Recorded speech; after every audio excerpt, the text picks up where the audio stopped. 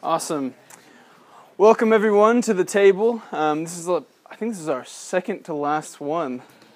We have one more after this, so countdown's here for a senior. It's one of my last times, so I'm trying to cry. No promises. I'm gonna get right in. I got a question for you guys. Just kind of thinking among yourselves.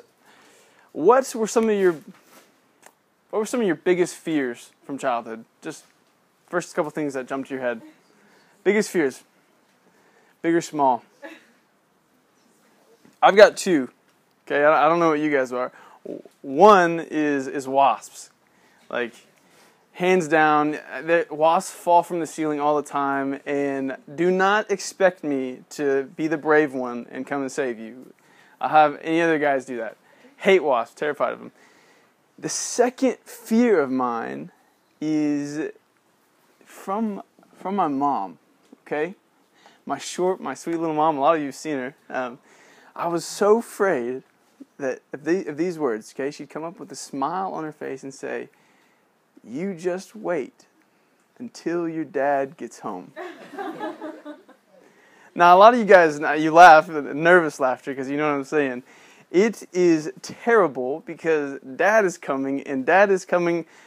He's going to bring the rod, okay? And I deserve the rod, but that doesn't mean like the next 3 hours of my time I'm terrified, waiting in the room, hoping they forget. Never did.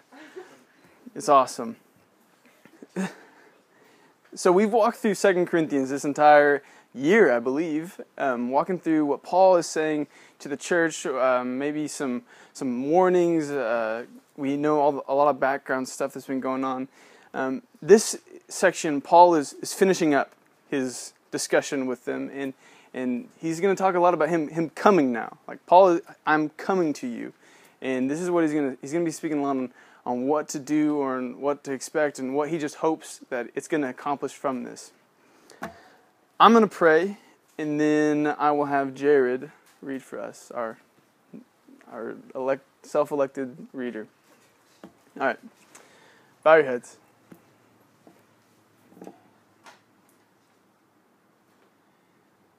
Dear God, thank you so much for this time together. God, thank you for this body of believers. God, thank you for just the years that we've had together. And thank you for the opportunity for allowing me to speak here. Lord, it's your words, it's your spirit speaking to your people, and I just ask that you be here among us. That whatever message we have tonight that's stemming from your words, God, I pray that you would help us take it to heart, and that we would go and walk, and we would honor you in how we live. We love you, Jesus, and we pray all of this in your name. Amen. All right, we're in 2 Corinthians chapter 13, almost done. Jared, can you read, as everyone's turning there, can you read verses 1 through 4?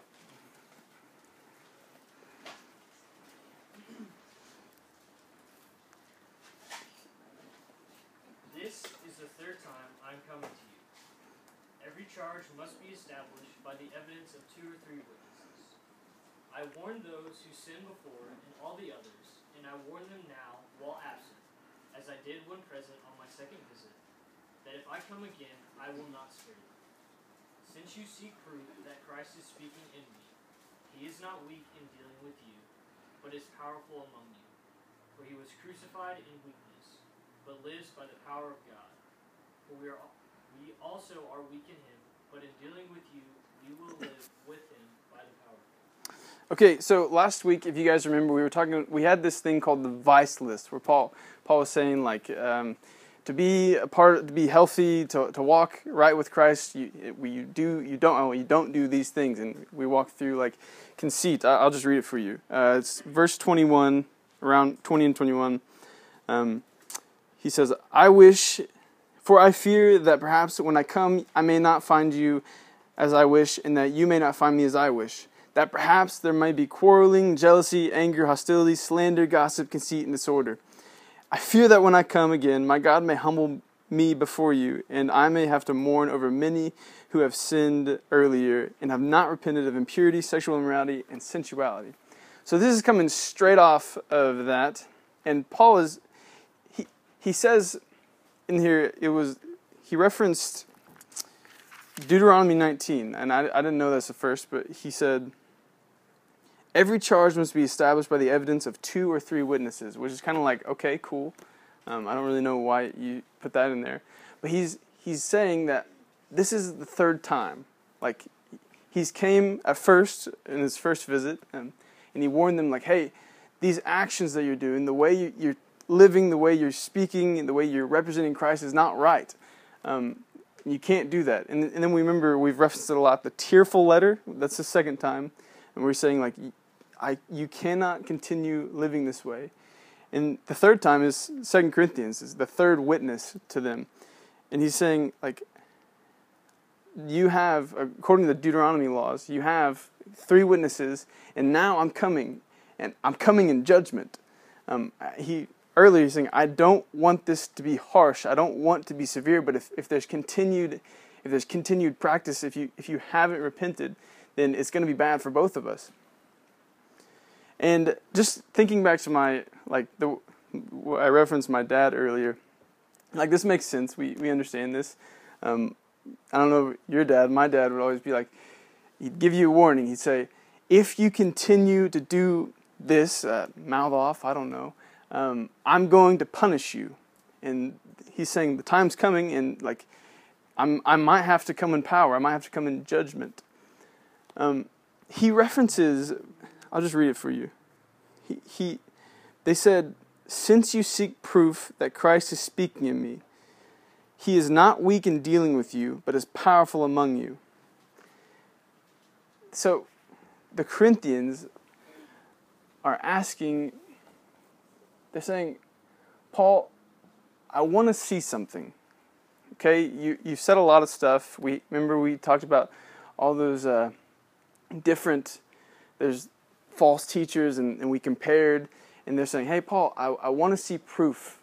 I want to see something, some kind of power that shows that we believe in you, that gives us like reason to believe in you. And they could be asking several things. I'm not entirely sure what they're wanting here. It could just be that they're asking for a miracle, like, hey, you're claiming to speak on Christ's behalf. Can you, I don't know, give us some razzle dazzle? I don't know. They could be asking maybe for some vision, like some outlines of the vision that he told them. Remember in 2 Corinthians 12, he's saying, I went to 3rd heaven, and guys, I've seen some things, but I'm not going to talk about them. They could just be saying, hey, would you actually outline what that vision might be? It could simply be asking for eloquence. Like, hey, we have these false teachers, and they can talk awesome. They can stir up the crowd, and we can all like feel great about ourselves and feel like that's powerful. Like, Paul, when you come, can you show us a little bit of, I don't know, speak better? I'm not entirely sure. I know Paul is not afraid of any of them, not the miracle at least. In Acts 13, Paul straight up strikes a dude blind. Like, he had this opposition, and I think the guy's name was Simon Bar Jesus or something, and he was opposing them, and he's like, okay, if you're going to act like that, boom, you're blind. And I don't know about you guys, but if someone strikes someone else blind in front of me, I would listen to them. Me and Drew actually joked about maybe hiring someone to maybe ask Jalen to, you're blind, and then you guys would listen to me. But that was complicated, and we didn't want to do that. But whatever power Paul is talking about here, the message is clear. He is coming in judgment. He said that, okay, he referenced himself, he compared himself to Jesus, how Jesus was weak. He showed weakness on the cross, and that God's power was made manifest through him, through his resurrection. In the same way, Paul, he's spoken about his weakness. You've seen how much like he's suffered, and how little he wants to qualify himself in front of them. And so now God can Like any kind of power coming from Paul is completely, like you would say, oh, that's completely God. It's not Paul. But now he's coming in judgment. And I don't know, I get this in my head where it's like, you tell him I'm coming, and hell's coming with me, you hear? The only problem is heaven's coming with them, and that sounds like, oh, that sounds great, but if the people that have put themselves continually, who are supposed to be the people of God, are acting out of line with God's will, then heaven might not be a great thing, and the judgment of God might be harsh. And I want to speak about judgment a little bit. So, our culture, the way we kind of think of judgment, we don't like it. That's kind of like a buzzword. You're judging me. We would say that judgment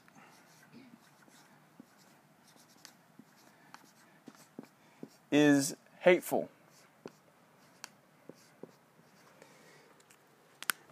I don't know if it's an American thing or if it's just especially a college thing, but we would say that, like, I don't want you to judge me. I just want you to accept me for who I am, to love me.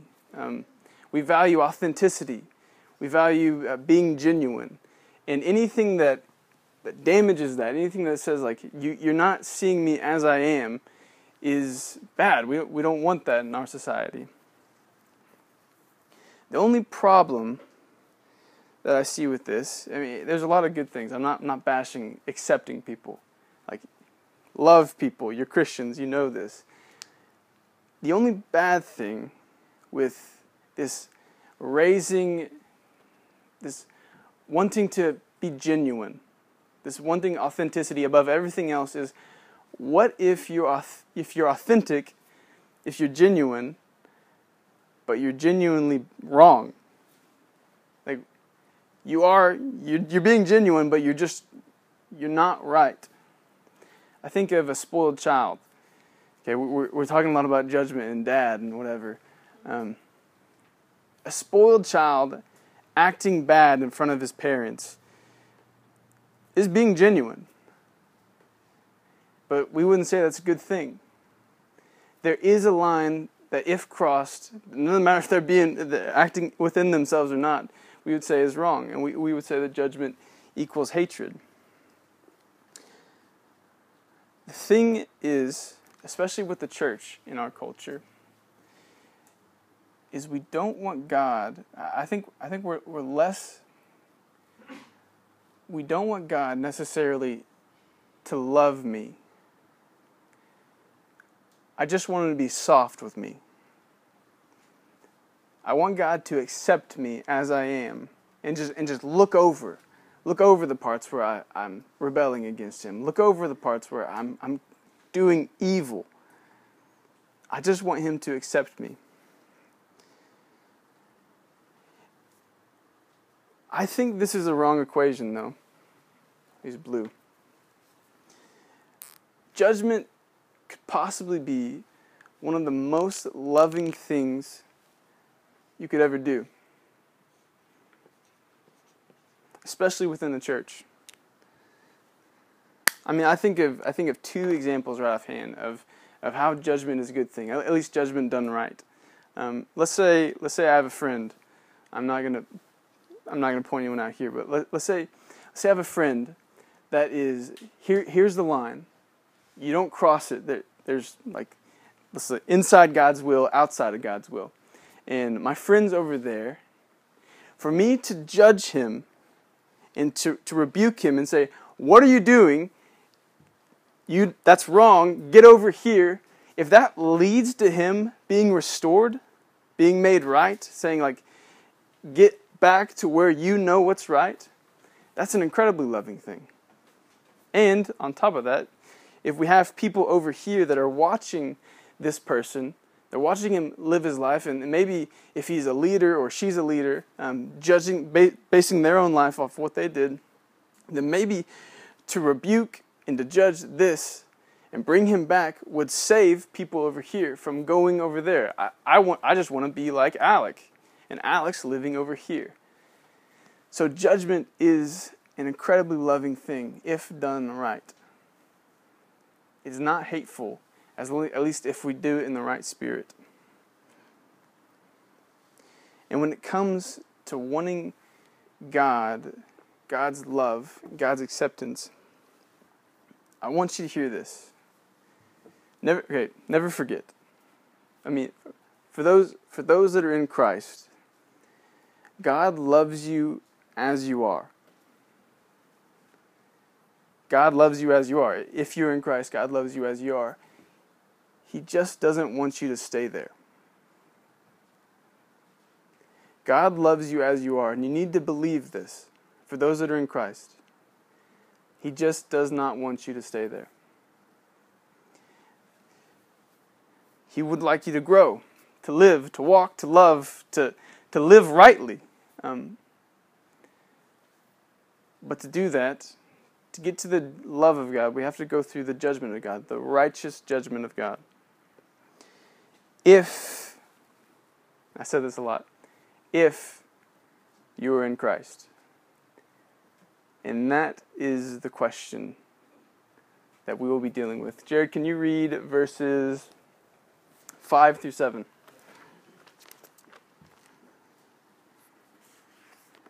Examine yourselves to see whether you are in the faith. Test yourselves. Or do you not realize this about yourselves, that Jesus Christ is in you, unless indeed you fail to meet the test? I hope you will find out that we have not failed the test. But we pray to God that you may not do wrong.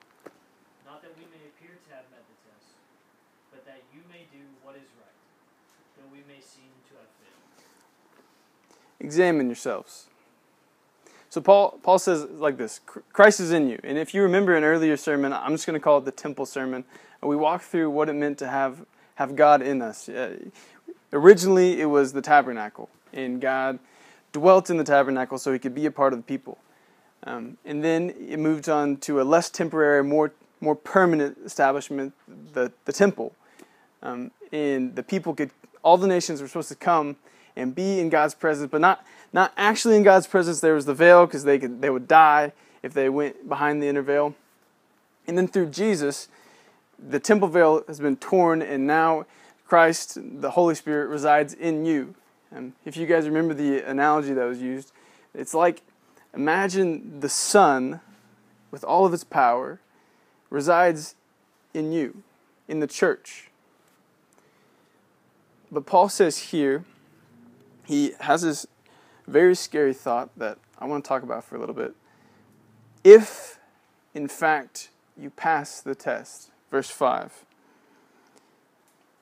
test yourselves. Or do you not realize this about yourselves, that Jesus Christ is in you, unless indeed you fail to meet the test? The exact words are, if you qualify. Christ is in you unless you turn out to be unqualified. There are several verses that speak like this. Romans 8 is a favorite of everyone's. It's there's all those great passages there. It's like, the Spirit allows you to call God Abba, Father. The same Spirit that resides in you, that was in Christ, that raised Christ from the dead, resides in you. But there's that if. If indeed the Spirit is in you.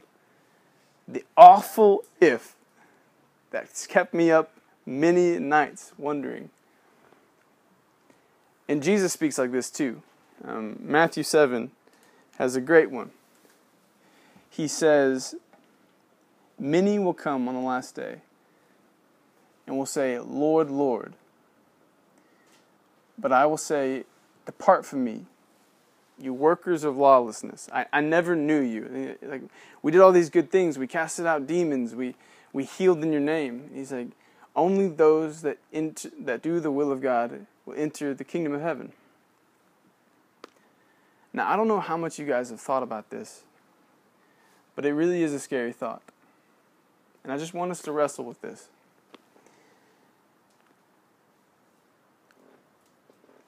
Are we just making it up?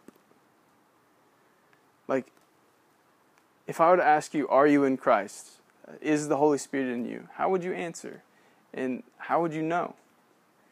Does that apply to you? Are you unqualified? Am I unqualified? How would you know? I don't have to answer that. I'm going to have Drew answer that, and I'm glad because I'm asking the same questions. But Drew's going to answer that later. I do, however, we are going to speak more about what to do regardless of the qualifications, regardless of the test. So verse 7. But we pray to God that you may not do wrong, not that we may appear to have met the test, but that you may do what is right, though we may seem to have failed. Even, Paul is saying, do right, even if your leaders, people you look up to, seem to have failed. Maybe they have failed, maybe they haven't. But he's talking about himself.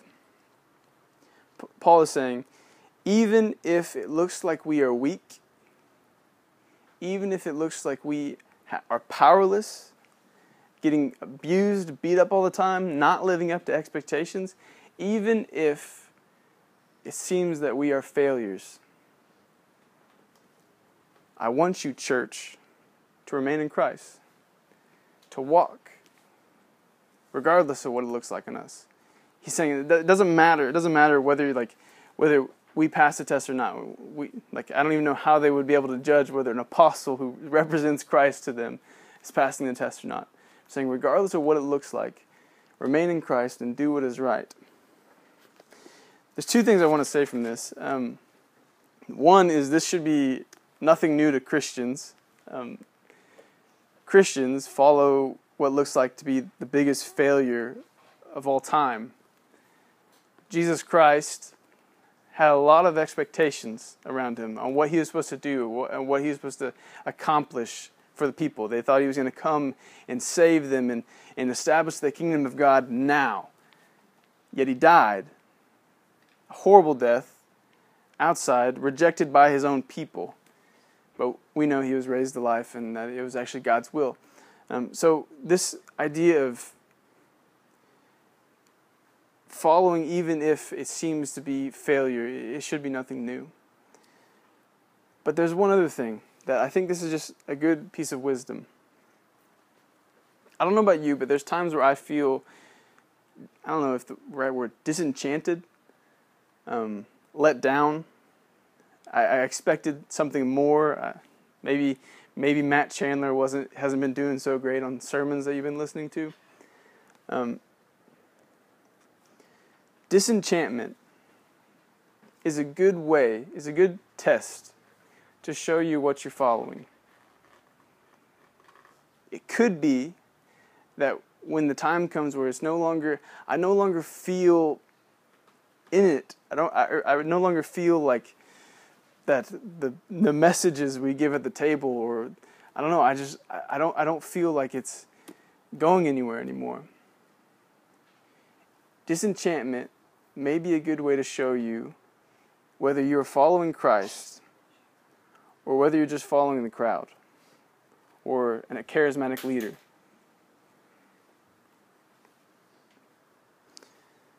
Okay.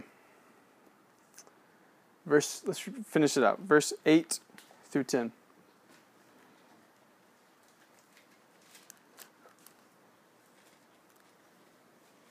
For we cannot do anything against the truth, but only for the truth. For we are glad when we are weak and you are strong. Your restoration is what we pray for. For this reason, I write these things while I am away from you, that when I come, I may not have to be severe in my use of the authority that the Lord has given me, for building up and not for tearing down. Okay. So Paul is wrapping up, and he says a couple things.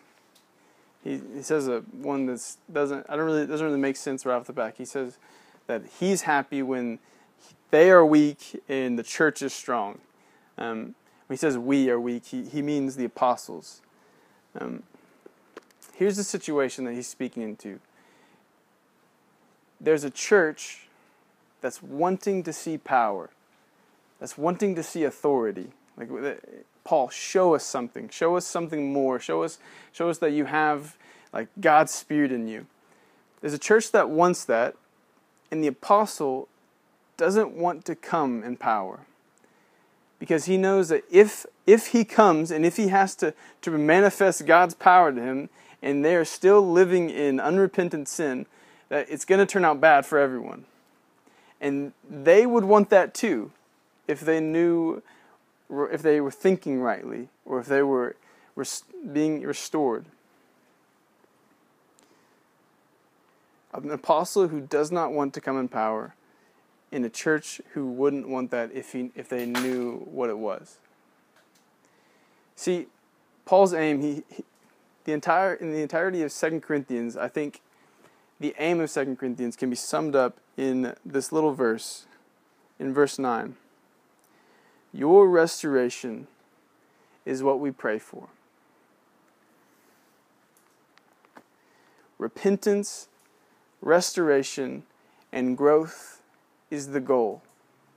Not Paul, or you could even read us, coming up and giving powerful sermons, not any sort of manifest like, I'm above you or better than you. No, the goal of any ministry, in Paul's ministry specifically, is that the church would be led to repentance, to restoration, and to grow in Christ. Growth is the goal, I would say, is the goal of all discipleship. All this, you guys have had table groups. You meet together. We meet together right now. We speak. We pour into each other. A lot of you guys meet for coffee and hang out and just see what's going on in each other's lives. And we have this mentors pouring into the younger. I would say growth is maybe not the goal, but is definitely a goal. To be outclassed or outshined by those that are under you, or those that are younger than you, or those that are around you that you're working with, that you're all trying to seek Christ together.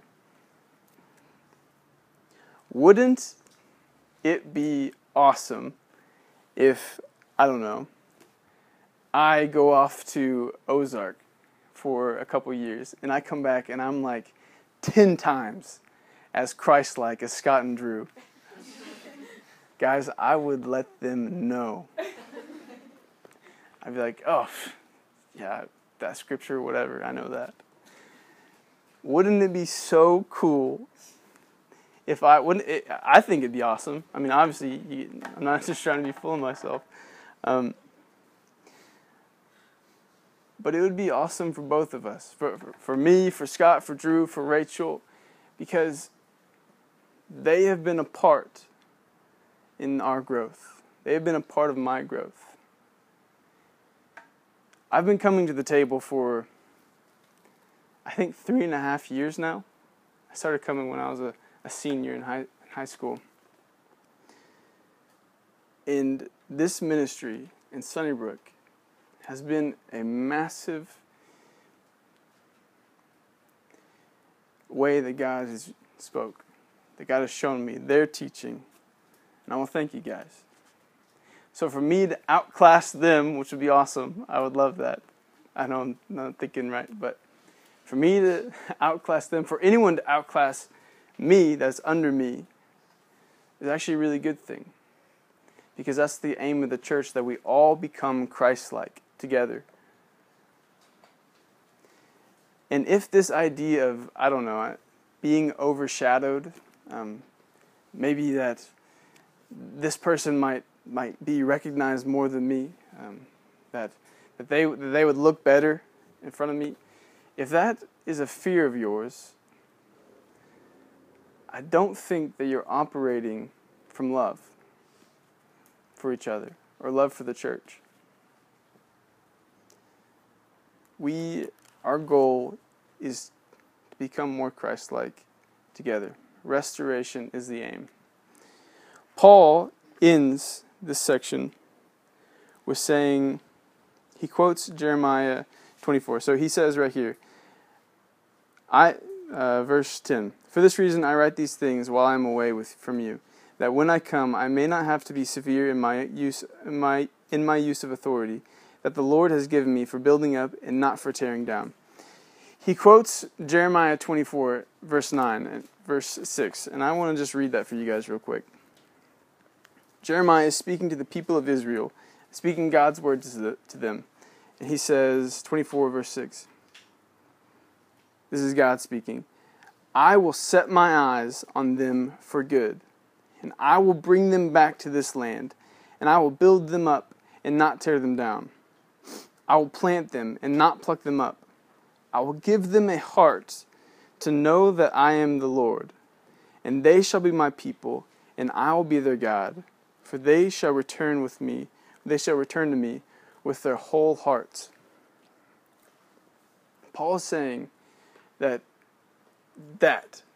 aim, that God is going to come and he's going to restore, he's going to build up. His aim is to build his church. That is what his ministry, his entire ministry, this entire book of 2 Corinthians has been about. The power that he's been given is to build the church, build the unity together, not to tear down. But I will say that sometimes in order to build, tearing down must occur. This tearing down, this idea of judgment. And if we're building a house and there's parts that are broken, to build the house rightly, we'd have to take down, we'd have to judge the parts that should not be there and act accordingly. Sometimes tearing down must occur in order to build rightly. And this, so Paul is saying for him, and I think it can be applied to you too, you have been given influence, abilities, friendships, status, whatever you want to call it, with each other in this time in college.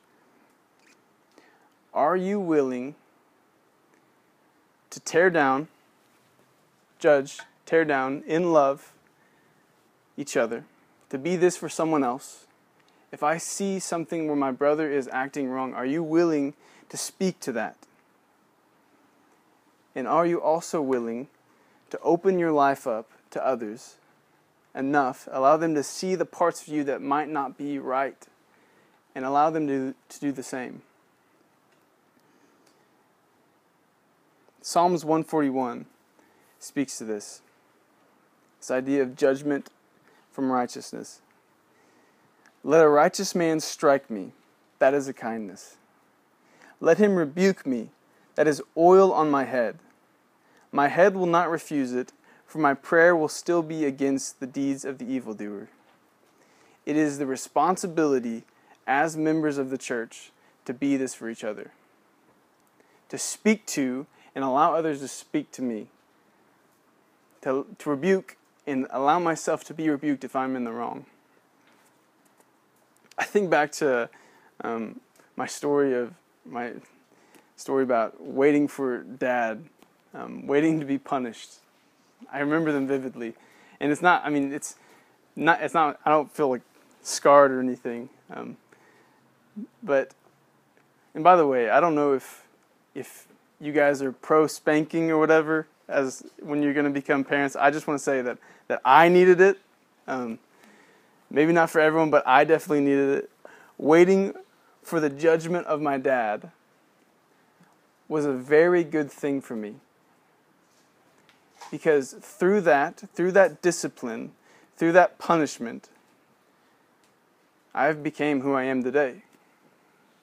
Being a spoiled child isn't, well, it's never good, but if I still acted the way I did and I never received the wrath, the judgment from my dad, then I would still be the way I was.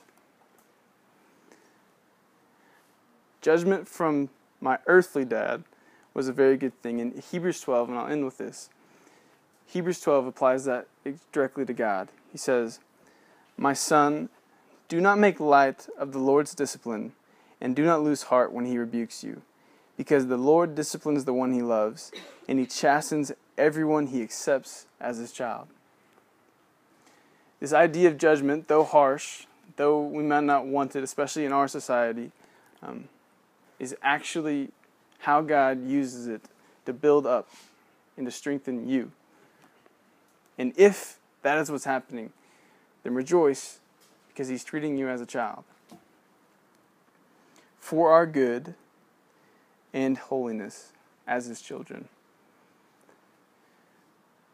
That is the end of my section. We're going to go ahead and take a little bit of a break, and then Drew will come up and answer whether we are Christians or not. Take a little break.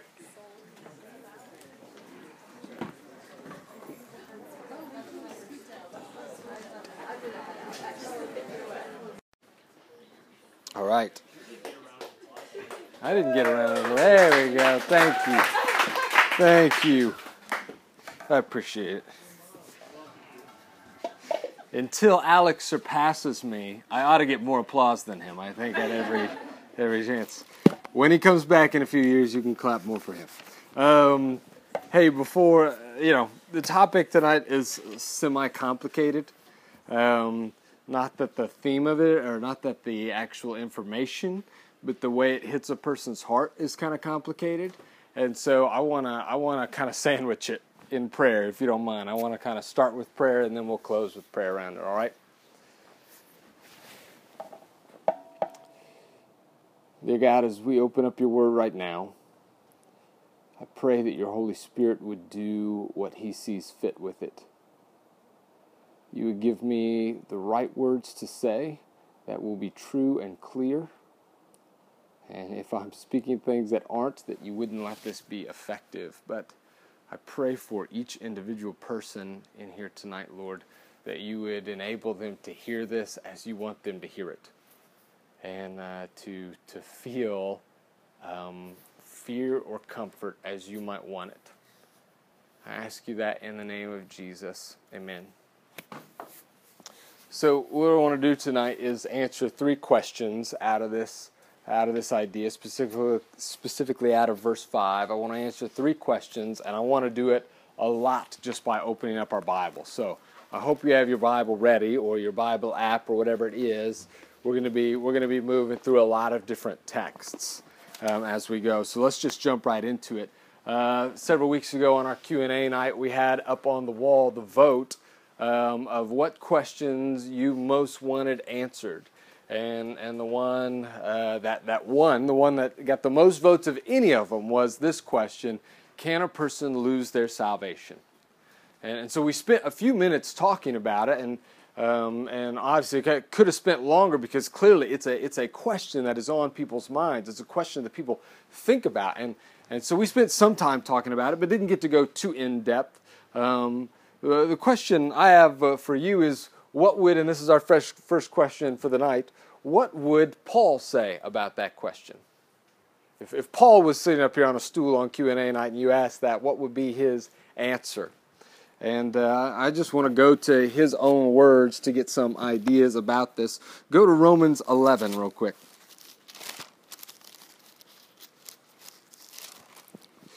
The context of Romans 11 is Paul is talking about how the Jewish, there were unbelievers amongst the Jewish people. So the Jewish people were God's people. They were part of God's vine growing.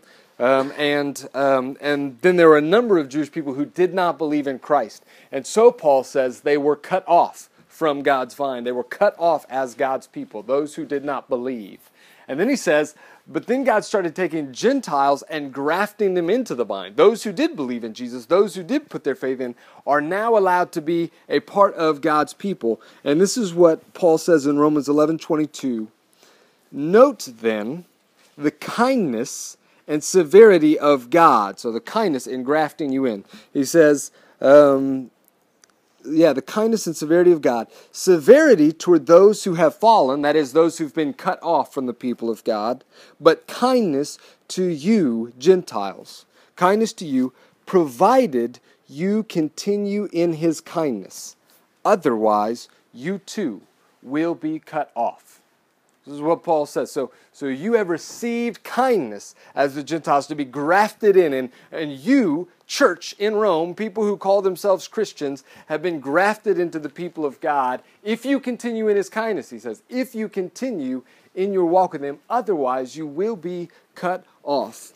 And then there's this other passage, Colossians 1, 21 through 23, and it's one of my favorites. I would say it's one that's kind of stuck with me. You can go there. I memorized it in the NIV several years ago, so it's always a little bit different for those of you who have the ESV than what you're reading. But Paul says this, once you were alienated from God and were enemies in your mind because of your evil behavior, but now he has reconciled you by Christ's physical body through death to present you holy in his sight, without blemish and free from accusation, if you continue in your faith, established and firm, not moving from the hope held out in the gospel. I love that passage. I love, because Paul says, this is what you were. You were enemies of God, but by Christ's physical body, through his death, he reconciled you over to him, brought you to him, and now you are presented as holy and free from accusation, without blemish. But then he says this, if you continue in your faith, if you continue in these things. Otherwise, he seems to be saying those things are not true. Go to 1 Corinthians 9.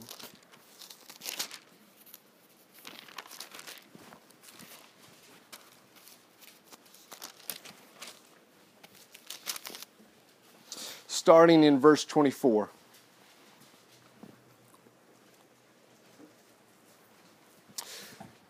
Do you not know that in a race all the runners run, but only one receives the prize? So run that you may obtain it.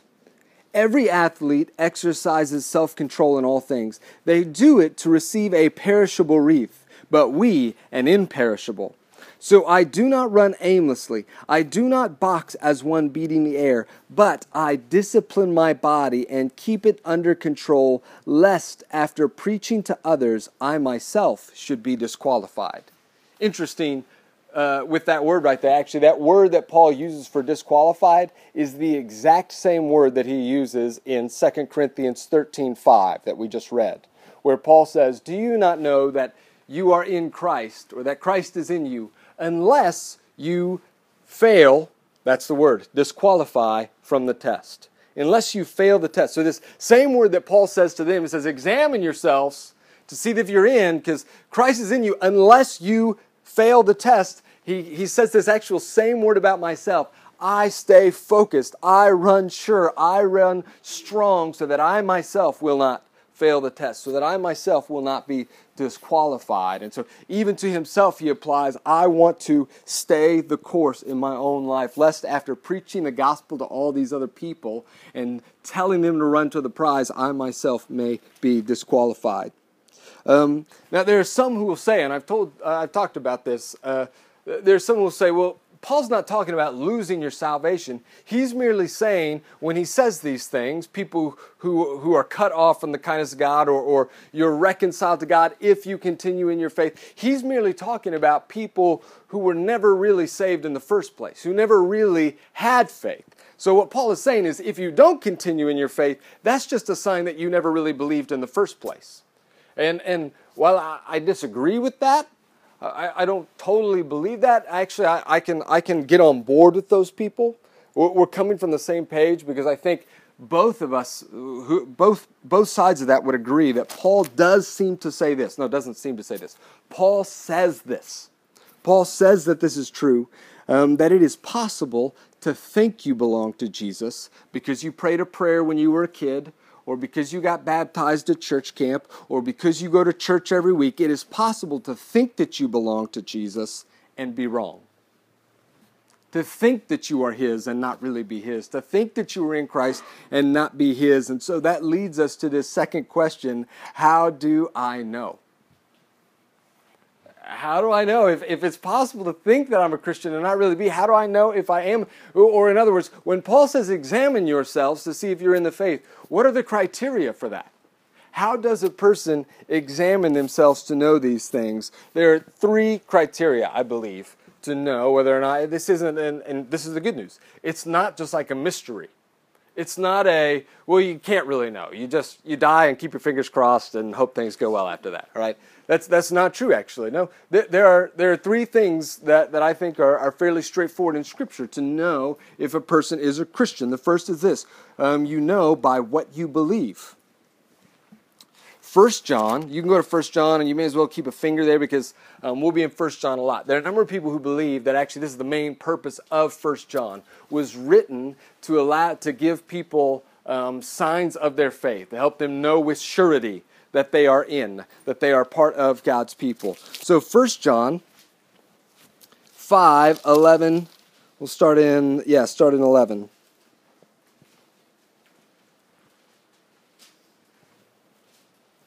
And this is the testimony that God gave us eternal life, and this life is in His Son. Whoever has the Son has life. Whoever does not have the Son of God does not have life. I write these things to you who believe in the name of the Son of God, that you may know that you have eternal life. So John says here, this is critical, and this is, you guys know this is kind of foundational. Believing in the Son, Jesus, is how a person can know that they have eternal life. So what you believe matters. But it really does matter, not just kind of, do you believe in Jesus? There are a lot of people in America, in the Bible Belt, who would say, I believe in Jesus, but that really doesn't mean much to them, other than the fact that they believe, He existed. They believe that He, was a really good teacher. They believe something about Him, but we actually need to believe specific things about Him. 1 Corinthians 15 is kind of the foundational material for that. This is what Paul says in 1 Corinthians 15, verses 1 through 4.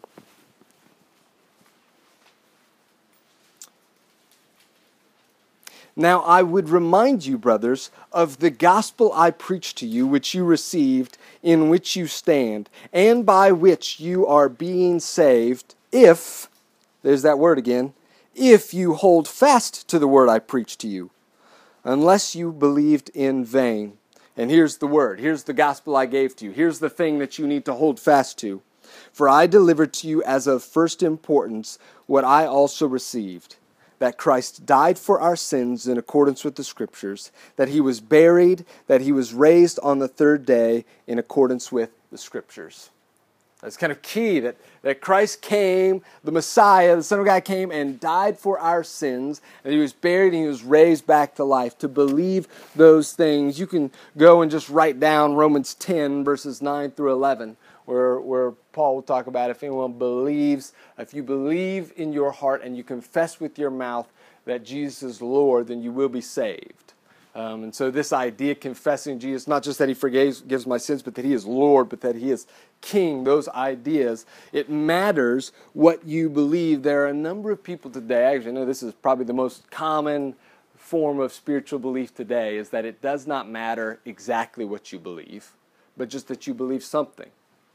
That in essence, we all kind of believe in the same God. We just kind of have different views of God, that we believe different things about God. And it doesn't really matter as long as you're genuine in that belief, as long as you're really trying to be faithful in that belief. But the Bible does not seem to leave any room for that.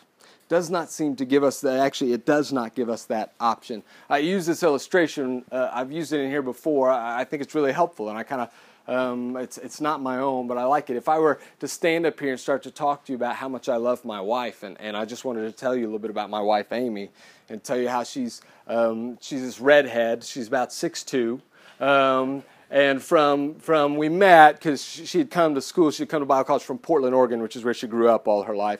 Loves seafood. Cannot get enough of seafood. She just eats it all the time. Pretty sweet girl. Kind of a jerk to kids, though. Not real great with our kids. Kind of cranky all the time with little ones, and so not real great to be around. Listen, those of you who know my wife know that if she were sitting in the back of the room right now, she would not be happy with me because Amy is none of those things that I just described. But if she would come to me afterwards and be angry, and I said, whoa, babe, I love you. I genuinely believe these things. And she would say, listen, whatever you love, whoever you love, is not me. You're describing the person you love is another woman altogether, which would make her very angry, or she is a figment of your imagination. And we recognize this in marriage, right? That I can't just, even if I said to you, no, but I genuinely believe these things about my wife, but I genuinely love her. You don't go, no, that's okay. Well, as long as you genuinely believe that that's who your wife is. Even if I, as Alex said, what if I'm genuinely wrong in those things? And we recognize this when it comes to marriage. We recognize this when it comes to school or to your job, that you actually, in order for your devotion to something to matter, it needs to be true. And yet often people want to throw those out with God. And the truth is, what we believe about God matters deeply. And to believe the right things, you can know you're a Christian by whether or not you believe the right things about Jesus, whether you believe that He is the Son of God who came and died for our sins to save us, that He resurrected again on the third day and is declared to be the Lord of the universe. Those things matter. The other second bit of criteria that are used to know if you're a Christian is, so the first is what you believe. The second is who you love. Who you love is how you can know if you're a Christian. Obviously, this includes God, that I can't just believe things about God, but that I ought to have some level of commitment and devotion to Him. We know this, but this manifests itself in a love for His people. And we talked about this a little bit last week. I said stay in 1 John. Let me read 1 John 5:1 to you. Everyone who believes that Jesus is the Christ has been born of God. So that's our first criteria, belief right there, right? And everyone who loves the Father loves whoever has been born of Him. So 1 John says this, if you are someone who actually loves God, then you are somebody who loves His children. Those two things have to go together and cannot be separated. So you can know if you love God by whether or not you love His children. Galatians 5:6, you don't have to turn there, says this, for in Christ Jesus neither circumcision nor uncircumcision counts for anything. So he's talking about how a person can belong to God's people. And he says it's not by being circumcised, it's not by being Jewish, it's not by being the Gentile or the opposite of that. That's not what matters. The only thing that makes you a part of the people of God is, he says this, faith. But then he defines faith this way. But the only thing that matters is faith working through love. Or some translations say faith that is expressing itself in love. Here's how you know your faith is genuine. Does it result in love for your brothers and sisters in Christ? Flip a page over if you're still in 1 John. 1 John 3:14. I said we'd be doing a lot of Bible passages tonight. 3:14 says this, we know that we have passed out of death into life. That is, we know that we've passed from being not a Christian to a Christian, unsaved to saved, out of death into life because we love the brothers. And that word, adelphoi in the Greek, is kind of a broad term to mean brothers and sisters. We love our siblings. We know that because we love the brothers. Whoever does not love abides in death. Whoever does not love the brothers and sisters, whoever does not love the church. And if you read through John, he'll go on to say this, that means, he says, this is how we know what love is. Jesus Christ laid down His life for us, and we ought to lay down our lives for our brothers and sisters. And then he'll say, so let us not love in word, but let us love in action and in deed. So love means that I actually care for, I sacrifice myself on behalf of my brothers and sisters. So you can know you're a Christian based on what you believe and based on who you love, and then last, you can know based on how you live. Alec referenced Matthew 7:21 already. Not everyone who says to me, Lord, Lord, will enter the kingdom on that day, but only those who do the will of my Father. Galatians 5, I'll go there real quick. Right after 2 Corinthians. Galatians 5, verses 19 through 21. Says this, now the works of the flesh are evident, sexual immorality, impurity, sensuality, idolatry, sorcery, enmity, strife, jealousy, fits of anger, rivalries, dissensions, divisions, envy. That sounds kind of like the vice list from last week, right? Drunkenness, orgies, and things like these. I warn you, as I warned you before, that those who do such things will not inherit the kingdom of God. He's warning people who are part of the church. I warned you that people who live this way will not inherit the kingdom of God. And then back in 1 John, I believe it's chapter 3, verses 6 through 9. This one's a strong one. No one who abides in him keeps on sinning. No one who keeps on sinning has either seen him or known him. Little children, let no one deceive you. Whoever practices righteousness is righteous, as he is righteous. Whoever makes a practice of sinning is of the devil, for the devil has been sinning from the beginning. The reason the Son of God appeared was to destroy the works of the devil, and no one born of God makes a practice of sinning. That, by the way, is a great... John says a couple things in here that's really important to know. He doesn't say no one who belongs in God sins. He doesn't say that. He says no one keeps on sinning. No one makes a practice of sinning. He's describing this continual kind of lifestyle as he's saying this one. Makes a practice of sinning, for God's seed abides in him, and he cannot keep on sinning because he has been born of God. So this is how you know whether you can know whether you're a Christian by how you live. So this leads to our third big question. And the language here is a little bit technical in this question, so bear with me. The third question goes like this. Oh crap, what if I'm not a Christian? Right? And the truth is, I know as I'm reading some of those verses, if you're anything like me, that question is going through your head. That there's some of you in here tonight that are maybe terrified or on the verge of a panic attack right now. When I was a kid, I went to this small Christian school all growing up, and we had chapel every Wednesday morning. And different people came and preached or taught in chapel during those times. And there's one, he was actually a guy who helped teach at the school sometimes. He wasn't like full-time staff, but helped there a lot. His name was Dr. White. And Dr. White and his wife both helped at the school, and they were both very helpful to me, very kind and sweet people. I remember Dr. White preaching in chapel. Maybe it was just one time. It felt like every time he preached this sermon. But it could have just been once, and it just burned in my head so much. But Dr. White was talking about how as Christians, the assurance that we can have of our salvation, that we can know that we are saved. And he was hammering this point how as Christians we ought to have an assurance. And I remember him saying this, he said, if you're not 100% sure where you would go if you died tonight, you're not saved. If you don't know, because as Christians, we ought to be able to know. So if you don't know 100%, like if you died tonight, where you would go, you're not saved. You need to get yourself right with the Lord. And a little 10 or 11-year-old kid sitting in the pew there hearing that. And for those of you guys who know me, you know that I'm not really like 100% sure of anything ever in my whole life. Like I hate on staff Mondays when it falls on me to choose where we're going to lunch because I'm not sure where I want to go to lunch. And if my wife asked me when I got back tonight what any of you were wearing at all, I would not. I would just say I'm not sure.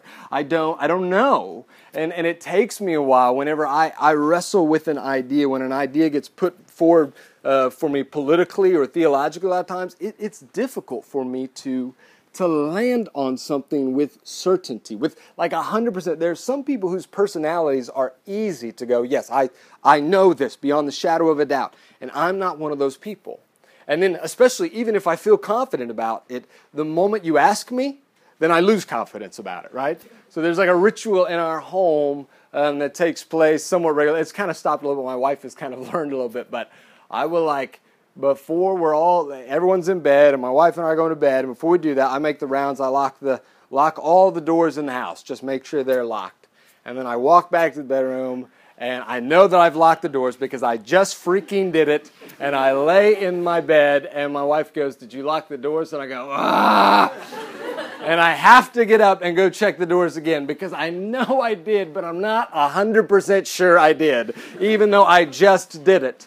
And I do that. And even my wife, like I said, has stopped asking me, but I still, I promise you, 2 to 3 times a night, check the doors. Because there is something in me that always goes, are you sure? You're not fully sure, are you? And so I took this goofy part of my personality, took the truths that were preached to me in that chapel service, and took those deep into my heart and lived a life of complete fear for many years in my life. And this idea of you can know a Christian by what they believe, and it was so hard for me to know, did I really, trying to think back, I was 7 years old when I got baptized, did I really know what I was doing? Did I really believe that? Do I 100% believe that today? Am I 100% sure? Those kinds of things and those questions kept me up at night through tears, and as I told you a few weeks ago, through many discussions with my dad about that. And then as I grew up, and honestly a little bit more of the certainty about my faith started to solidify, it was those other two areas, those other two kind of criterion that really started to mess with me. How well do I love the church, and even more, how well do I live my life? Because I don't feel like, actually no, it's not I don't feel, I know that I do not love the church as I ought to. And I know that I do not live my life as I ought to be living it. Not all the time, but there are a lot of times where that text I just read from Galatians 5 about sexual immorality and sensuality and envy and greed and divisions, that describes me a whole lot more than the next text which comes after that, and that is the fruit of the Spirit. Love and joy and peace and patience. The fruit of the Spirit. This is how you know the Spirit's in you. And I read that text and I read the vice list right before, and I know which one sounds way more like me sometimes. And I wrestle with that and I struggle with that, and those things begin to cause all kinds of fear in me and all kinds of doubt in me, wondering about those things. And the Lord has slowly but surely worked on me in those areas. If that's you tonight, or maybe it wasn't just tonight. Maybe you've thought about this for a long time and worried and wondered about this for a long time. Maybe you never worried about it before until tonight. Thanks a lot, Drew. And now you're really worried about it. Listen, let me give you just a few kind of cautions or warnings, or whatever you want to say, a few cautions as we kind of wrap some stuff out. So I gave you 3 questions. I gave you 3 criteria. I'm giving you 3 cautions. The first is this: do not confuse commitment to Christ with perfection. So I believe that the Bible calls us to a continued commitment to Christ. That I ought to not just say I believe in Him, but my life I want to be committed to Him. I do not believe that the Bible is expecting, although it is calling me towards this, to grow towards this, I don't believe what Jesus is talking about when He says, only those who do the will of my Father in heaven is perfection. He's not talking about someone who never messes up. He's not talking about someone who never blows it, who never struggles. If that's you who struggles, you don't have to freak out about that. Remember Paul's words in 2 Corinthians 7. He talks about how his letter grieved the Corinthians and how it kind of hurt them. And he said, I hate that, but truthfully, it doesn't bother me that much. I'm kind of glad that I grieved you, because what you experienced was a godly grief that led to repentance. And he said, and I want that for you. I want you to have the kind of grief that leads you to repentance. Now, repentance implies what? Failure. Paul says a good, right Christian experiences repentance, which means a good, right Christian experiences failure, sins, messes up. And Paul says that's not the biggest issue. My big issue is, once you have sinned, do you repent of that? Do you desire to grow away from that, to be more like Jesus? Or does it just not even faze you? Are you proud? Are you able to continue on in your sin without it bothering you? In fact, if you wanted to put under how you live your life, under the criteria, you could put, like, one of the main criteria for how you live your life is whether or not you live a life of repentance when you realize that you have sinned. 1 Thessalonians 4:1 says this, that Paul says that he wants this for the Thessalonians. Just as they learned to walk in God and please God, he says, I want you to do it more and more. Which means that they're not doing it perfectly yet. And Paul doesn't go, and so be ready because hell's coming, you're not doing it perfectly. No. He has complete confidence in them. But he says, but I just want you to keep growing. There is a progression that goes here. And the Christian life is one that you're going to grow in more and more. But it's not something that you'll have perfection. Here's kind of the interesting thing, though. Actually, as you grow more and more, you're going to become more and more aware of more sins in your life. Kevin DeYoung says this, "It is the testimony of most great saints that the closer they got to God, the more of their sin they began to see." And sometimes, actually, you start looking and you see all the sin in your life and you start feeling really worse about yourself. Sometimes that is a good sign that actually you are growing up and God is revealing some of the areas in your life that have always been there, but that now He's ready to show to you and begin to work on in you. So don't lose heart if you're trying to grow after God, even if you see your sin for all it is and how far off you can be of the mark. And then let me give you this verse, 1 John 1, 8 through 9. Whether you go there or not, you need to write it down. And when you do go there, you need to underline these words. 1 John chapter 1, verses 8 and 9. "If we say we have no sin, we deceive ourselves, and the truth is not in us." So John says to these Christian people, you will have sin in your life. If you say you don't, you're deceiving yourself. And then he says in verse 9, "And if we confess our sins, He is faithful and just to forgive us our sins and to cleanse us from all unrighteousness."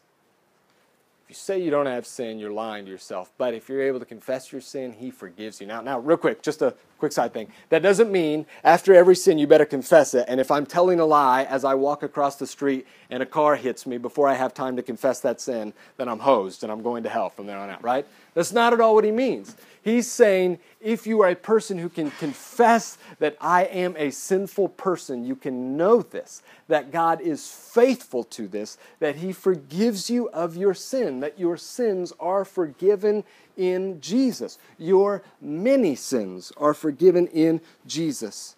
So do not confuse commitment to Christ, which is what the Bible expects, with perfection, as though perfection is what you need in order to be saved. Number 2, don't confuse inspection with introspection. You ought to inspect yourself every now and then. You ought to, as Paul says, examine yourself. But be careful about getting very introspective to where you constantly look inward. It is good to periodically examine ourselves, but constantly looking inward, going, am I really a Christian? Am I really saved? Am I really doing the right thing? Constantly looking inward is unwise and unhealthy. Here's a couple reasons why. One is I can't evaluate myself on a day-to-day basis. So if I try to every day just go, am I really living up to the Bible today? Am I really living, how about today? Am I really living? It's actually, you cannot evaluate yourself. You really, to be able to evaluate whether you are growing, you need to be able to step back and look at like large swaths of your life. There are going to be days when you look more like the vice list in Galatians 5 than you do the fruit of the Spirit. And that day, that one day, doesn't mean you're definitely going to hell. Doesn't mean it's all over for you. No. If you get caught up every day just trying to check and examine, you're going to get yourself, you're going to be in an unhealthy place. You will always be able to find ways that you don't measure up to the standard God has given you. And here's what I have found in my own life. I am guilty of being someone who gets very introspective and really likes to look in, am I really saved? And do I really believe this? And am I really living the right way? And what it actually does is it paralyzes me and it makes me self-obsessed. And I think a whole lot more about myself and what's going on in here than I do about other people. And it hinders me from doing the work that God is calling me to because I am so caught up with myself. Do not get caught up in always looking inward and getting nerves. You don't have to do that. That doesn't have to be you. I love what Robert Murray McShane says. For every look at yourself, take 10 looks at Christ. For every look at yourself, take 10 looks at Christ. And that leads us to this third caution I would give you. Do not confuse yourself with your Savior. What I mean by that is do not start to believe that any of this depends on you, that it is on you, that you are the one who is able to make yourself right with God, and don't believe that you are the one that it depends on to keep yourself right with God. Listen, if it did depend on you, then yes, you ought to be freaked out. but it never has, and it never will. God loved you enough to save you while you were his enemy, which means he's not going to leave you now that you're his son or his daughter. He loved you enough that while you were against him, he sent his own son to die for you, which means when you fail as his son or daughter, he's not going to roll his eyes and walk out of the room in disappointment like maybe some of your parents did, like maybe a teacher or a coach did. That's not God. He loved you enough to save you while you were enemies. He loves you then, so he loves you in your failures, and he loves you enough to put his own power behind your sanctification and growth. I love this verse from 1 Thessalonians 5. It's verses 23 and 24. Again, you can just write it down. Paul says this, "Now, may the God of peace himself sanctify you completely, and may your whole spirit and soul and body be kept blameless at the coming of our Lord Jesus Christ. He who calls you is faithful. He will surely do it." So if you go, man, I don't know if I can be the kind of person who lives up to Jesus' standards. I don't know if I've got it in me to love well enough. I don't know if I've got... The good news is, no, you don't. But God, and by his Holy Spirit in you, does have enough to do that. And he is faithful, and he is committed. The creator of the universe is committed to your growth and sanctification. And he's at work in you to do those things. I don't want you to live in a panicked anxiety about your faith. What I want you to live in is a sober confidence. Sober in that you take this seriously. Sober in that you take pause to examine sometimes. Sober in that those of you who are living in unrepentant sin will make that right and will ask what is going on in your heart that makes you like that. But also a confidence knowing that you belong to God and that God is at work in you and that he is faithful to this to sanctify you through and through. Please do not, let me give this one last thing and then we'll pray. Please do not go off into the summer break freaking out about your status before Jesus. If there's anything in you that wonders or worries about those things, talk to someone. Talk to your table group host. Talk to Scott or Rachel or myself. Talk to someone who can say, yeah, maybe you should be a little bit scared. Or, you've got nothing to worry about. I see it in you. I can see Christ in you. I can see the Spirit working in you. Wouldn't either of those things be awesome? I mean, one wouldn't be fun at first, but it'd point you in the right direction. Either of those things would be wonderful. So if there is any fear in you about those things, talk to someone who can help you work through those things. Now let me pray for us and then pray the prayer of 1 Thessalonians over us.